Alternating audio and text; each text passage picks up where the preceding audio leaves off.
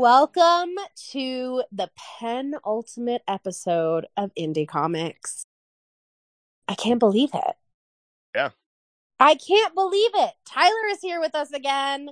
We are going to be sharing a lot more about the end of Indie Comics and the beginning of Indie Comics 2.0, a new experience, which will have a different name, but get excited for that in our next episode. But this is 149.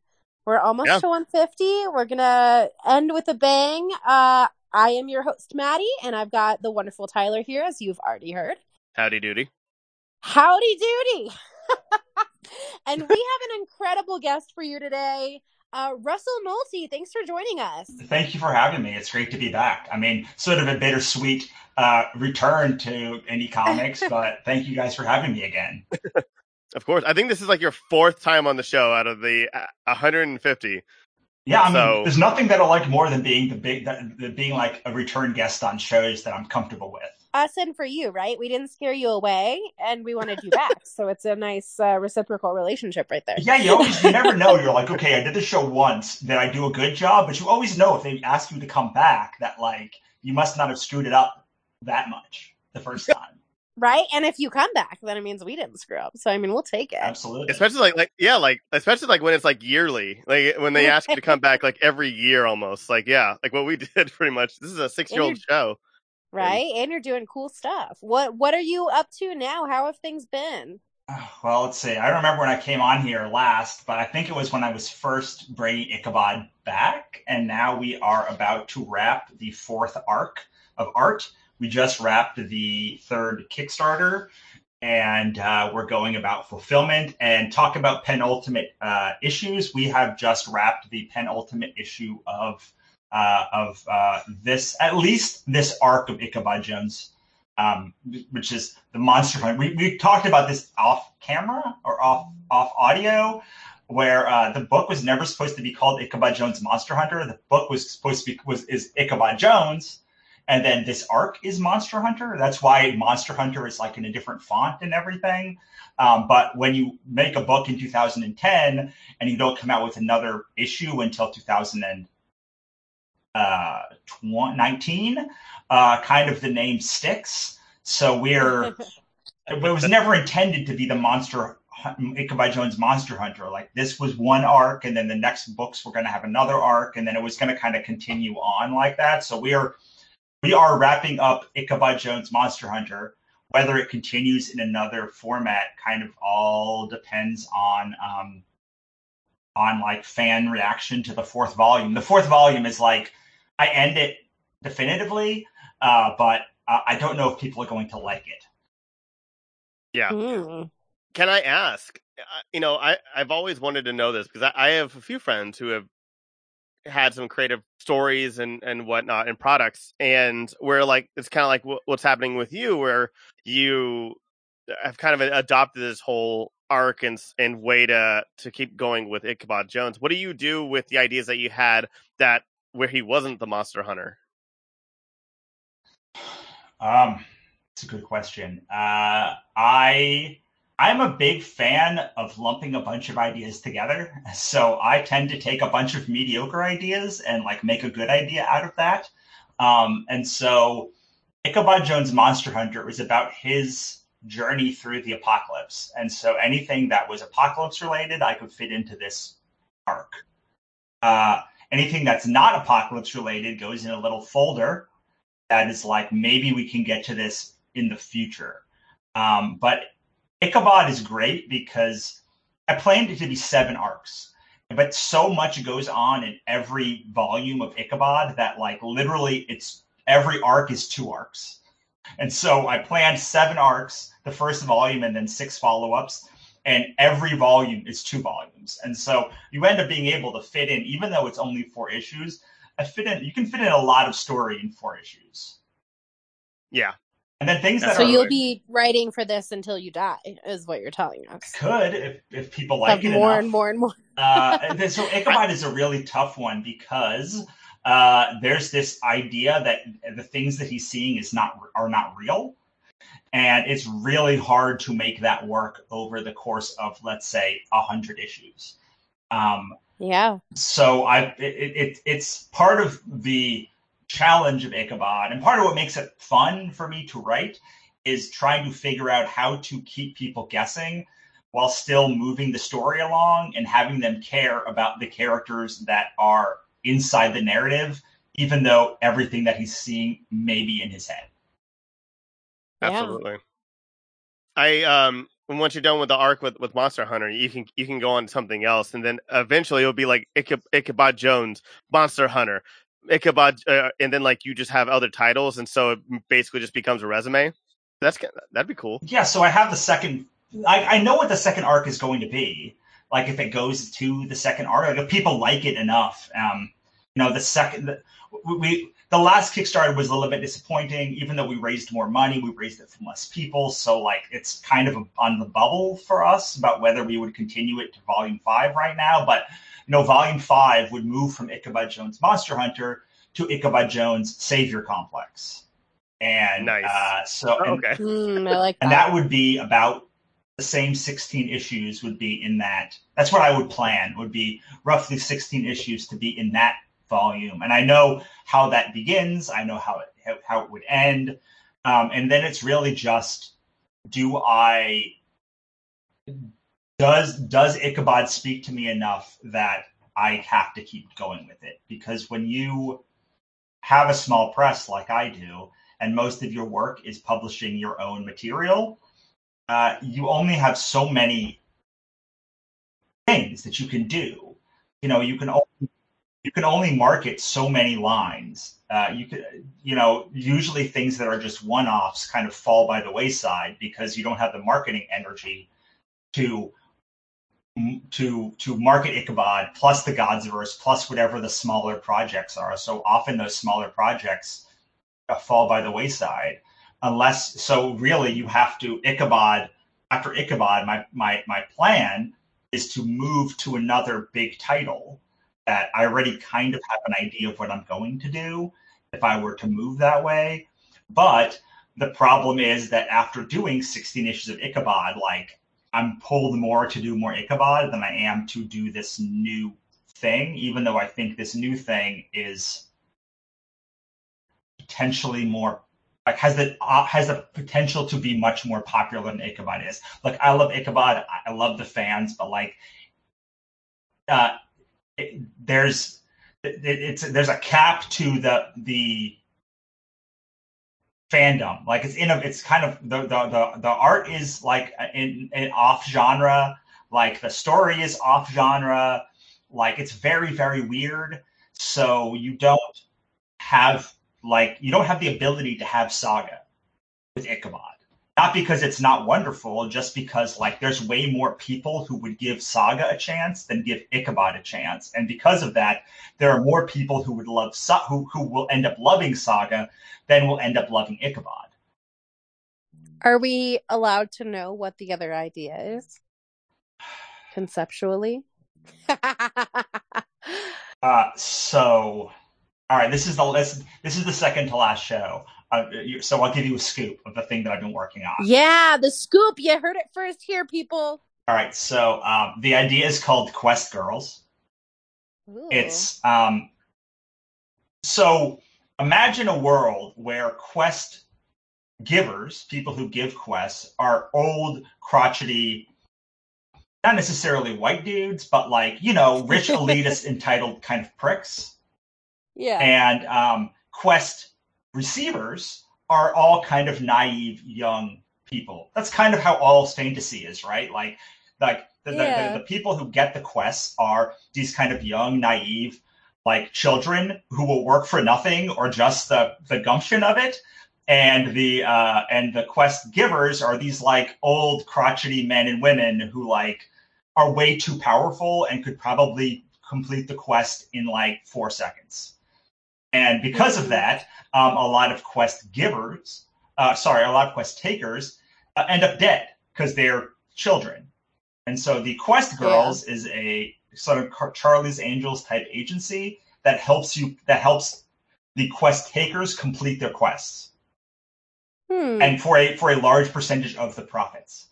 So they do everything from negotiating with the quest givers to training to like implementation of martial arts or these whatever you need for the quest.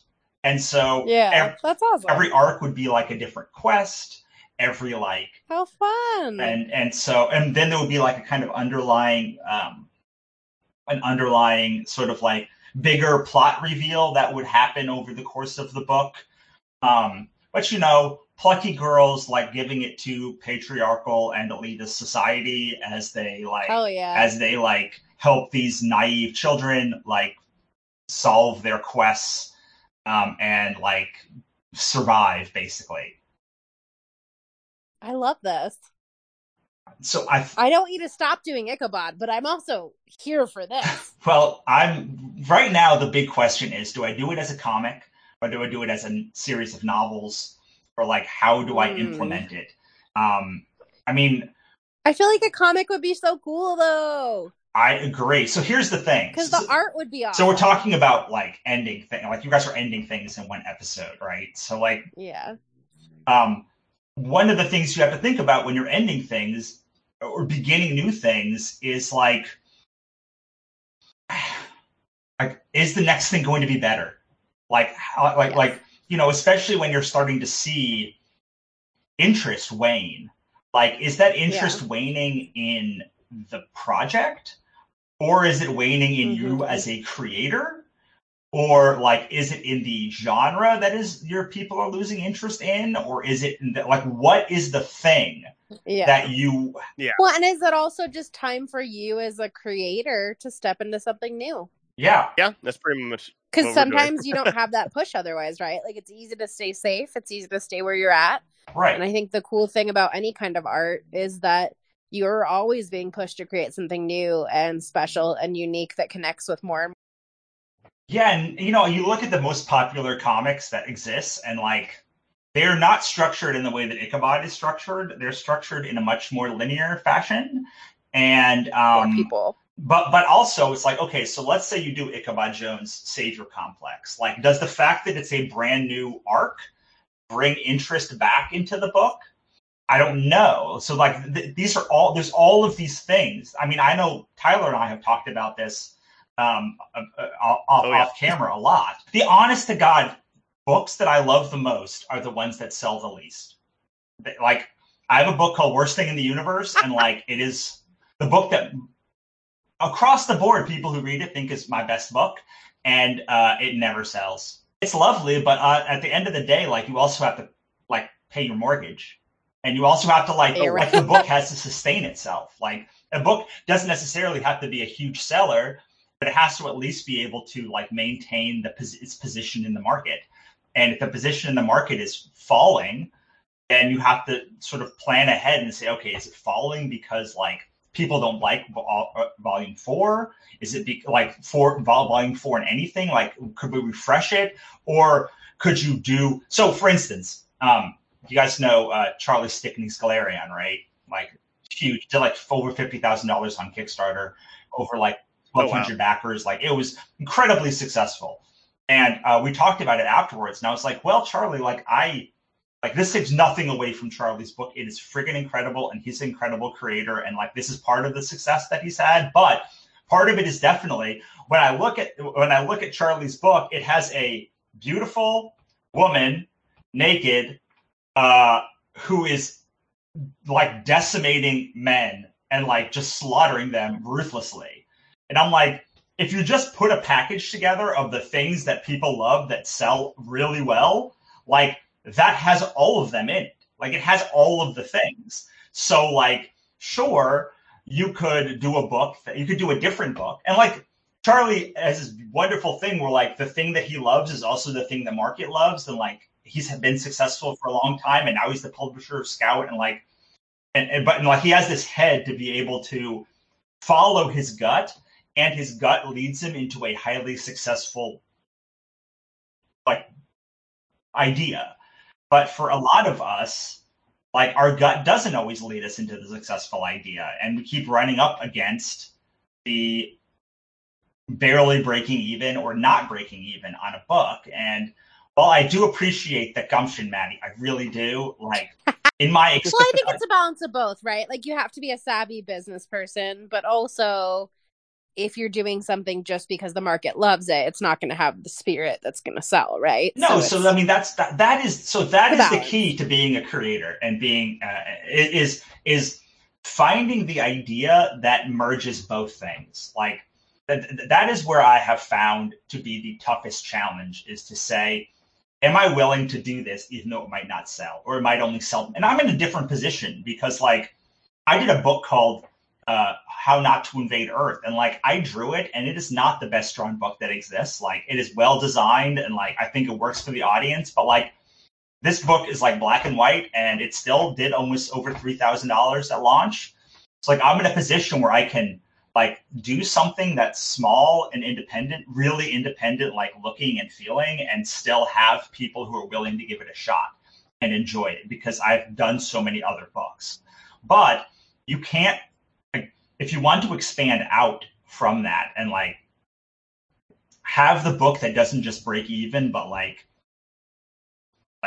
does double or triple, or like lets you have a career, or like lets you fund other books, because that's the end of the day, like those big successes, yes, they end up funding those books you're talking about, like the super successful, like the super successful books funds the books that are like the ones that are usually more intimate or maybe mean more, the passion projects, exactly, right? So but you need to have that, and what you need is, so I often talk about sort of these concentric circles as a creator, and like your job is with every book, every big launch, not every book, but every big launch, to kind of expand your reach into more and more people and maybe become more and more broad. So that's what I have done in my career. So you can see sort of Ichabod is this very intimate, very weird book that like when people find it, they fall in love with it.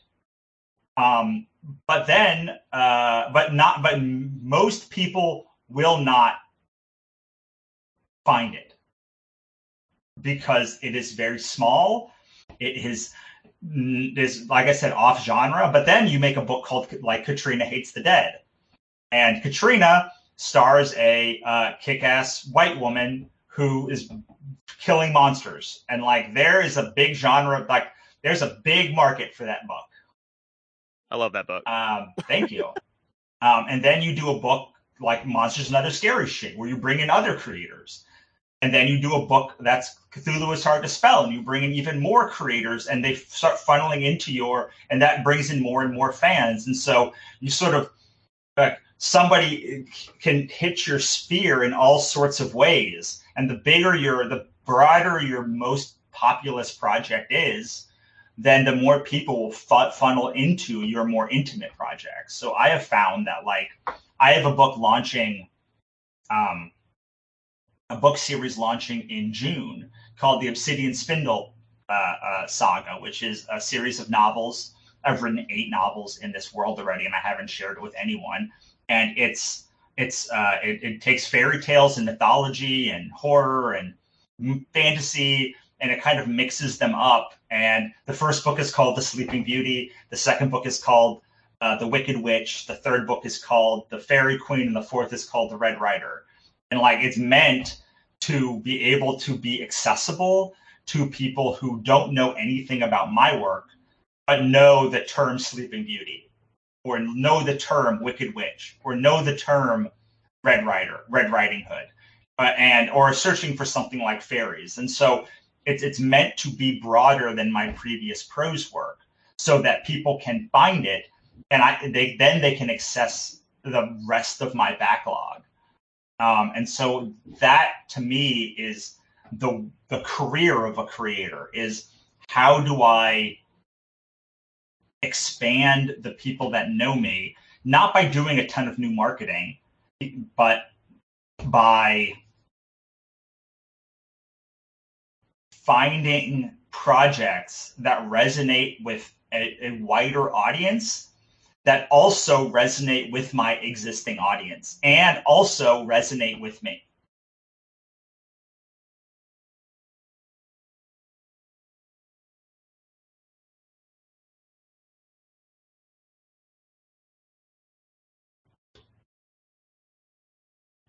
That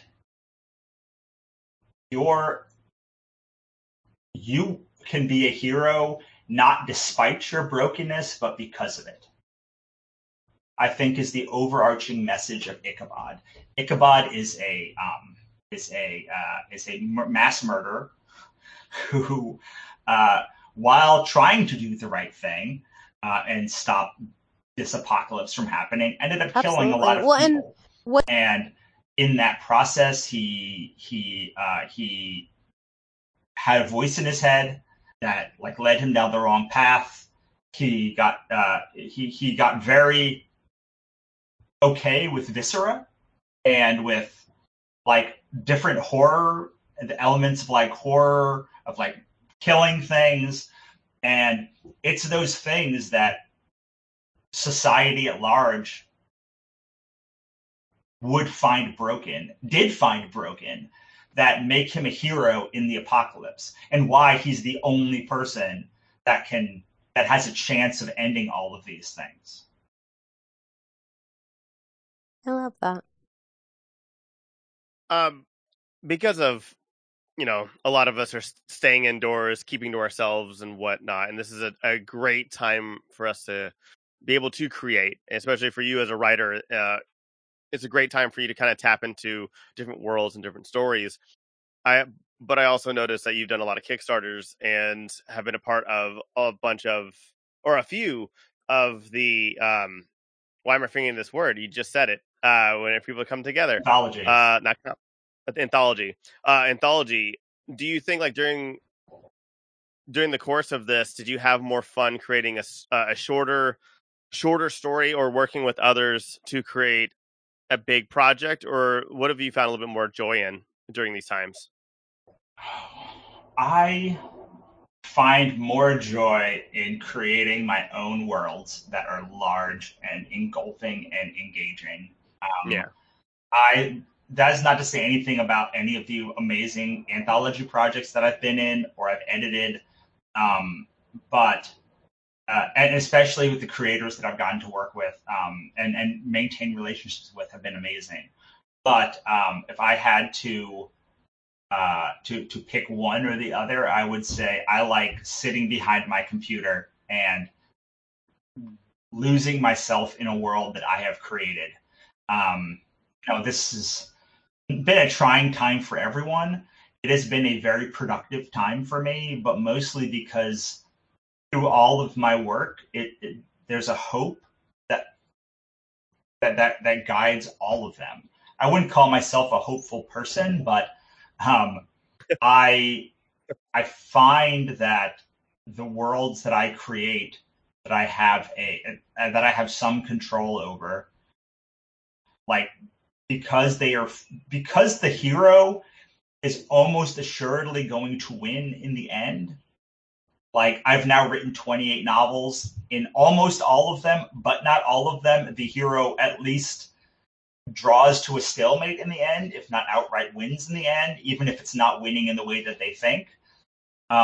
Being able to go through that is, and to know that there's, even in the darkest times, there's hope. Even if it's not for 5 more books that they're going to get their happy ending. Yeah. To know that there's going to be hope and that they're going to succeed at the end, and there's hope in all of this hopelessness, has been the thing that has allowed me to write 11 novels in the past 12 months. Absolutely. That is very productive. Right? I know. That doesn't even include all the comics and other work and short story work. Yeah. What's your favorite or what you think is the most useful thing that you've learned in the past year? If it's not serving you, let it go. Honestly, that is how I've been so productive. I dropped my podcast. I dropped my coaching academy. I stopped doing a lot of podcasts except when I'm launching. I really just pared down to the essentials of the things that I love to do, even though they don't make as much money revenue-wise than that I used to make. They do fill me with more of a sense of that hope and that and me wanting to do that thing, like me being able to sit at my computer for 8 hours and just write stuff is possible. Me sitting behind the computer and having coaching clients for 8 hours is not something that I can do. Like, I'm just not built for that. I'm built for sort of interacting with fans and like doing things like this. But then also on top of that, very much like sitting behind and being lost in my own worlds. And the more I gave up, the scarier it was to give up. But like the more I found that joy again that I had lost at the beginning of the pandemic, and honestly had been losing for a long time before then. I mean, I don't want to get super morose here, but I'm gonna, like, you know, I'm prone to suicidal ideation, even though I'm on medication, and writing is the only thing that prevents me from feeling that way. And so it's very easy for me to be like, oh, I haven't written in 2 days. No wonder I want to kill myself right now. And then I write some, and then I stop. Like, so it's a very easy, therapeutic. It's a very easy, like, delineating line for me. It's like, if you want to feel better, you write. If you don't want to feel better, you don't write. Like, I know most people don't have that sort of like very fine line, but I told my wife the other day, it's like, hey, I went 3 days without wanting to kill myself this time after stopping my last book. And so I think that while that is a very morose and very like a hard line that I set for myself, I think that we all can benefit from that.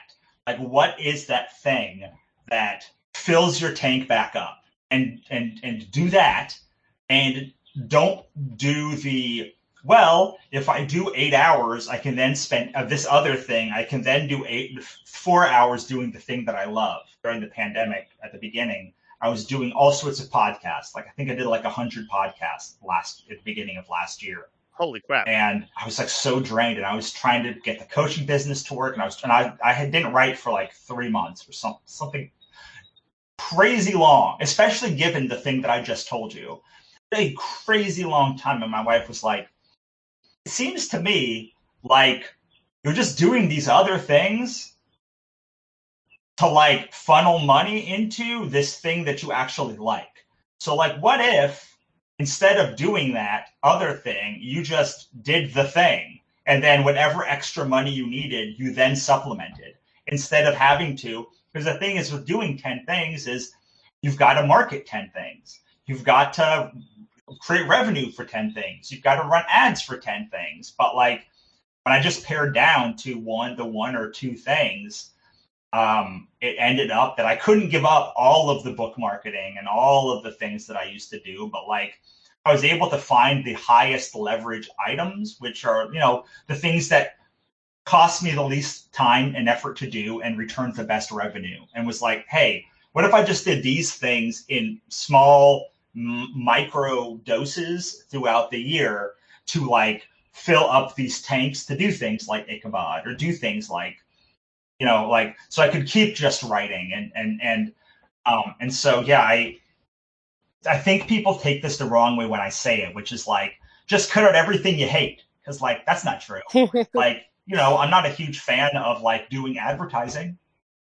I'm not a huge fan of like having to do a lot of social media, but there are things that I do for writing. Like, they're all part of writing. Like, I want to be a professional writer. And because of that, like, it takes launching a bunch of books every year and writing a bunch of books every year and doing podcast interviews and like, you know, doing newsletters. All of the things that go into it are... Sorry, I was just going to say, I feel like the story you're telling is about protecting your energy, right? Like, yes, there are things that you have to do. If you're going to launch a book, you have to promote it. And, you know, if you can get some help, even better. That's something I tell Tyler all the time because he likes to overextend himself. But like, at the end of the day, there are things you have to do. But the important thing is focusing all of your time and energy as much as you can on the things that you love to do and the things that bring you joy. Because at the end of the day, that's what matters. And I think, you know, a lot of us, which frankly, we're privileged to work right now. Economy is getting better and that's awesome. But I work my butt off and I'm tired every day, but I'm glad I have a job. But all the same, I think a lot of people are dealing with this concept of like working from home and work-life balance and trying to figure out, you know, when do I find time to do the things that really bring me a lot of joy and bring me true happiness. And I think you have to prioritize those things. You have to take time for yourself. You have to do what brings you joy, and whether that's your end of the spectrum or not thinking about suicide, like whatever it is, whatever your limit is, you have to keep an eye on it and you have to protect yourself with that, because at the end of the day, that work will always be there and there will always be more you can do and maybe should do. But every day is a gift and you got to do the things you really love. Yeah. And we keep, you know, we're in this end of the people, I should say, end of the people that like bring you joy. Also, like, yes. Like I have found that I just cut off people like the minute that they stop giving like serving me now. Like it's not great. Yeah. I'm not a great human in that respect. Like, I just have so little to give, and so many people who demand that time that it's like, hey man, you know, you're being a jerk. Like I'm done. I can't. Like I don't love you enough to stick around while you're being a huge jerk, even if it's only temporary. Yeah. And so, something. Oh, sorry. No, I was just going to say, and like being able to make that hard line has been very helpful for me in the past couple of years, to be able to say, I loved you once, I still love you, but I don't want to be around you. And the same thing with projects. There are projects that say, I used to love you, like you used to bring me joy, but like we are not in that place now, and like I need to put you aside until potentially like I can refill that bucket and bring you back in, because I find a lot of people hold on to projects a lot longer than they need to or want to, because they keep trying to recapture that love that they had at one time. Well, and that's true of relationships too, right? And I think, you know, I have a friend that always says people are, and this is maybe true of projects too, are in your life for a reason, a season, or a lifetime. And sometimes it's hard to kind of identify that, but my personal rule is, are you making each other better people? Yeah. And like, maybe that's true of projects too. Like, is this project making you better? Is it making you a better creator? Is it making you a better writer? Is it making you a better person? And when the answer's not true anymore, then, you know, it's let it go. Yeah. I mean, I think that was, go back to, so I'm doing a new project. I'm talking about a new project that's coming up in September. Yes. So, my biggest universe is called the Godsverse Chronicles. It encompasses Katrina Hates the Dead, Pixie Dust, currently 7 novels, and a new graphic novel that is coming in September called Black Market Heroin, which is about a facilitator, someone who doesn't necessarily deal drugs or guns, but can connect you with the people to get deals done. And one of her deals goes bad. She ends up in a car that has a girl who's been kidnapped in it. And that girl is a demon who the bad guys were going to use to start an apocalypse, and she basically has like one night to save this girl's life. Oh man! And it's like super fun. It's drawn by Camry Lapka, and like it's an incredible story that like finally came to me after 5 years of not doing anything in the Godsverse Chronicles except for the novels. And Tyler can attest, because he's one of the people who has told me to continue to do Godsverse Chronicle graphic novels since 2015. Yes, I have. And I've said, there's plenty of novels, and he's like, that's great. Call me when there's another Godsverse Chronicles graphic novel. But we like our comics. It didn't serve me to keep doing another.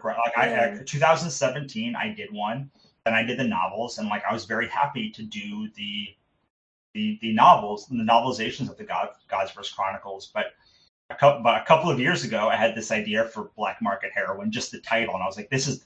And I was at Silicon Valley Comic Con, which I think is now Silicon, and I stopped Madeline Holly Rosing, and I was like, "Dude, I have the best name for a comic. I have no idea what it is." I'm just like, "What is a Black Market Heroine?" She's like, "Yeah, that's a good name." And I was like, "I know, right?" And 2 years, I was like sitting on this name, and I finally had like a lightning bolt of an idea that the Godsverse Chronicles could serve again and bring that same joy that it had brought in the novelizations.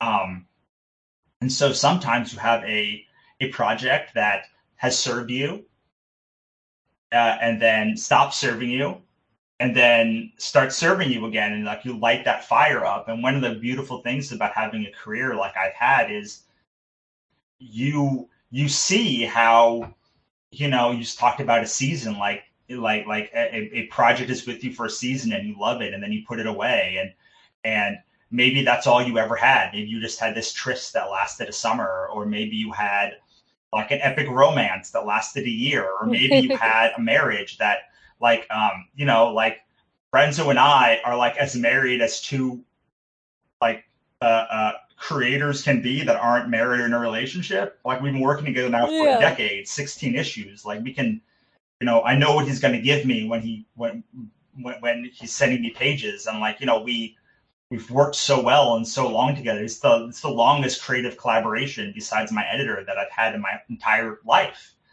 And, that's a book that that served me back in 2010. And then it served me again when we started releasing it.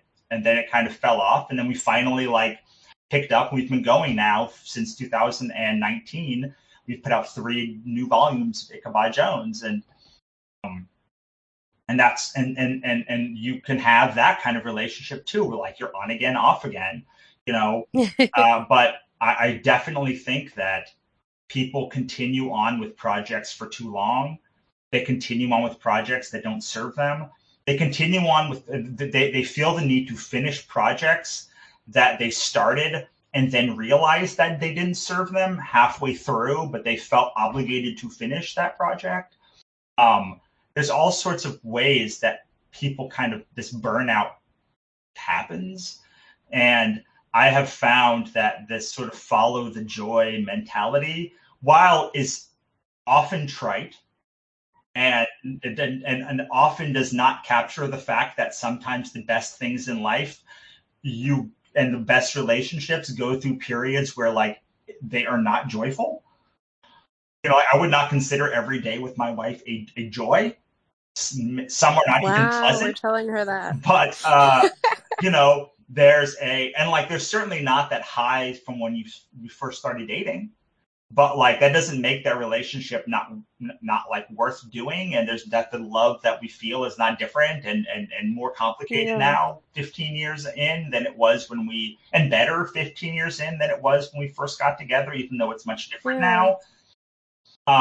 So like I acknowledge that like it is trite to say follow your joy, because some things that are worth doing are not joyous. Well, and maybe it is more what serves you, right? Something can serve you and not be easy. Something can serve you and maybe not be joyful, but like, are you growing from it, or is it helping you be better? Yeah, I think that for when I make projects, when I start a new project, sometimes I say, is this going to be the hit? Because like you got to have a hit. Like you got to have a hit to like keep the doors open, right? Yeah. And if I say yes, then I'm like, okay, well, like, do I care about this hit? Like, is this the kind of thing that could like serve me for a long time? And that I care about? Because a lot of times it's like, oh, wow, what a great idea. It's not an idea that I give a crap about, but like this would be a great idea and would sell a million books. We talked about that, I think, earlier. But then there's other times where you're like, okay, I love this idea. It is not a hit. There's no way. It's like it's going to go to my audience. It's going to be like maybe well loved in my community, but like this is not growing. I don't have the resources to grow this beyond sort of the community that I already have. And when that comes, then there's a question of like, okay, so like, what am I learning from this one? I can tell you I'm writing a book right now, and like I tend to write big epic books that like in chapter 1, they're like at one place and then they've like moved 3 planets away by like 4 chapters later. And like, they're big and sweeping and like so much stuff happens. I'm writing this book series now. And I was like, what happens if like this is very small? Like I've never written never really written a small book that like, what I mean by small is like, every chapter is like very close to the next previous chapter. And like, there's not like big sweeping arcs of action that happen. And like, I don't think that book is going to move beyond like the small group of people that I release it to on Kickstarter. I think that they're going to be great books, but it's going to teach me how to write in a completely different style. And for me, that is worth it, even though it will not likely be a big financial success. And so you have to and I went through a process when I was writing the Godsverse Chronicles before I started writing the Obsidian Spindle Saga, where I said, I'm not a good enough writer to write this Obsidian Spindle Saga book. I need to learn how to do romance way better and write YA way better and like do several things better. And I found projects that could teach me those things. And I said, well, here are the projects. And, you know, you may have read them if you read my novels, you know, the marked ones, Invasion, Void Calls Us Home, the upcoming Anna in the Dark Place book that's launching later this year, or you can find on the Wannabe Plus app. These are books that taught me how to be a writer that was not good enough, because like the Godsverse Chronicles is a good series, but that could write with the complexity needed to make the Obsidian Spindle Saga work in a way that I don't think I could have done 20 books ago. So the Invasion and Marked Ones and Void Calls Us Home are all exclusive to the Wannabe Plus app. Like, I don't think they've sold 10 copies outside of like the Kickstarter that we launched them to. And like, while that Kickstarter was successful, certainly don't know if spending an entire month to make like $1,000 is like a worthwhile use of a creator's time, but it was worthwhile in so much as it opened and unlocked my brain to another way of thinking about story. And so sometimes you have that project that is like, this is the barn burner, like this is the one I'm putting all of my chips in, and like I'm designing it, and like everything about me says that this book is going to go gangbusters. And then you have those ones that are like sleeper hits that you're like, oh, that. But then you have ones that like you just know are not going to move the needle very far, but they're going to give you an outlet. Maybe they're going to allow you to do audio. Like I did an audio drama called a version of The Void Calls Us Home, which I'm going to start releasing next year on the app. And you know, sometimes they just let you scratch an itch. Sometimes they open you up to another way of doing stuff. And all of that stuff is like what makes a career messy. Because I can't tell you, like there's no, like you have to grow as a creator. And to grow as a creator, you have to take on new and interesting projects. But in order to take on new and interesting projects, it means you have to also have a hit that really feels like you writing 10 years ago. Because like the Godsverse Chronicles is a book that I started in 2017. And like, though I've written 20 or so novels since I started that book, they all have to feel like the Godsverse in 2017. So it's like encapsulating your life in a time capsule, even though you've moved to be able to do other things as a creator. And part of being a successful creator is being able to say, hey, I've learned all these other things. Now let me strip that down and give you a Godsverse Chronicles book or an Ichabod Jones volume or like those things. And so there's just so much mess that goes into this kind of work, whether it's comics or prose or podcasting, that, you know, there's no guide. And it's hard to make a guide. Like I have a book called How to Build Your Creative Career, which like goes through like sort of the overall fundamentals. But as far as like, how do you pick the project that is going to be the hit is so different between all three of us on this call and every creator who's watching, because someone might be in the literary fiction space, and like that's a different way to make a hit than like someone who's writing in like zombie fiction. Well, and I think that's where, as sentimental and optimistic as I am, we kind of go towards the beginning where it's like you have to follow your passion, and you can look at trends and you can look at what has made other hits, but at the end of the day, you never fully know. I think sometimes you can be like, yeah, I know this isn't going to be popular, but sometimes things become popular just because they're really good, and you never know what's going to happen. And I think when you're passionate and when you're telling important stories, and stories you care about, to your point, you can think, oh, this will be marketable, but you still have to care about it and you still have to put your all into it. And I think you certainly do that. And it's such a pleasure to chat with you again and to have you back on the show. Thank you so much for joining us. Thank you for having me. And if you want to find out more of my work, we have an app called Wannabe Plus, which is available on iOS, Android, and our website, wannabepress.com. It is free for the first month, so you can sign up and read Ichabod, the first volume of Ichabod, Katrina, Pixie Dust, the first 2 Cthulhu volumes. A bunch of my novels are exclusive and in the Dark Place novel. Any of our other stuff, and then it is $3.99 a month after that. Nice. That's not bad at all. That's a great deal. Yeah, and there's about 100 hours of information about how to build your creative career. A bunch of my old podcast episodes, interviews, lessons, courses, and a whole lot more as well. So if you're just looking for like how to build your creative career, the audiobook, how to become a successful author audiobook, all of that stuff is all on the app. That is a steal at $3.99. So go and check it out, everybody. Russell, where can we find you online? You can find me on Facebook, Twitter, and Instagram, though I never use Instagram, rarely use Twitter, and often use Facebook at Russell Nolte or at russellnolte.com. Awesome. Well, thank you so much for joining us. Thank you, my lovely co-host, Tyler. Of course. And thank you, wonderful listeners. Thanks for joining us. One more.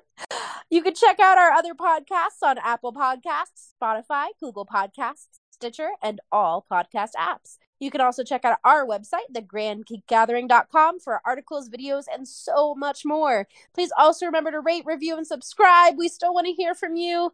Tell us what you think. Tell us what your favorite comics are right now. You can stay updated on our Facebook, Twitter, Instagram, and we stream on Twitch and Let's Play. Tyler might be getting me into it, so you may see me around there. So take a look. The intro is provided by Carlisle Laurent, and you can buy Ichabod, Katrina, all of those amazing comics that Russell mentioned at wannabepress.com. So check it out and come and join the gathering. Have a great week, and GGG!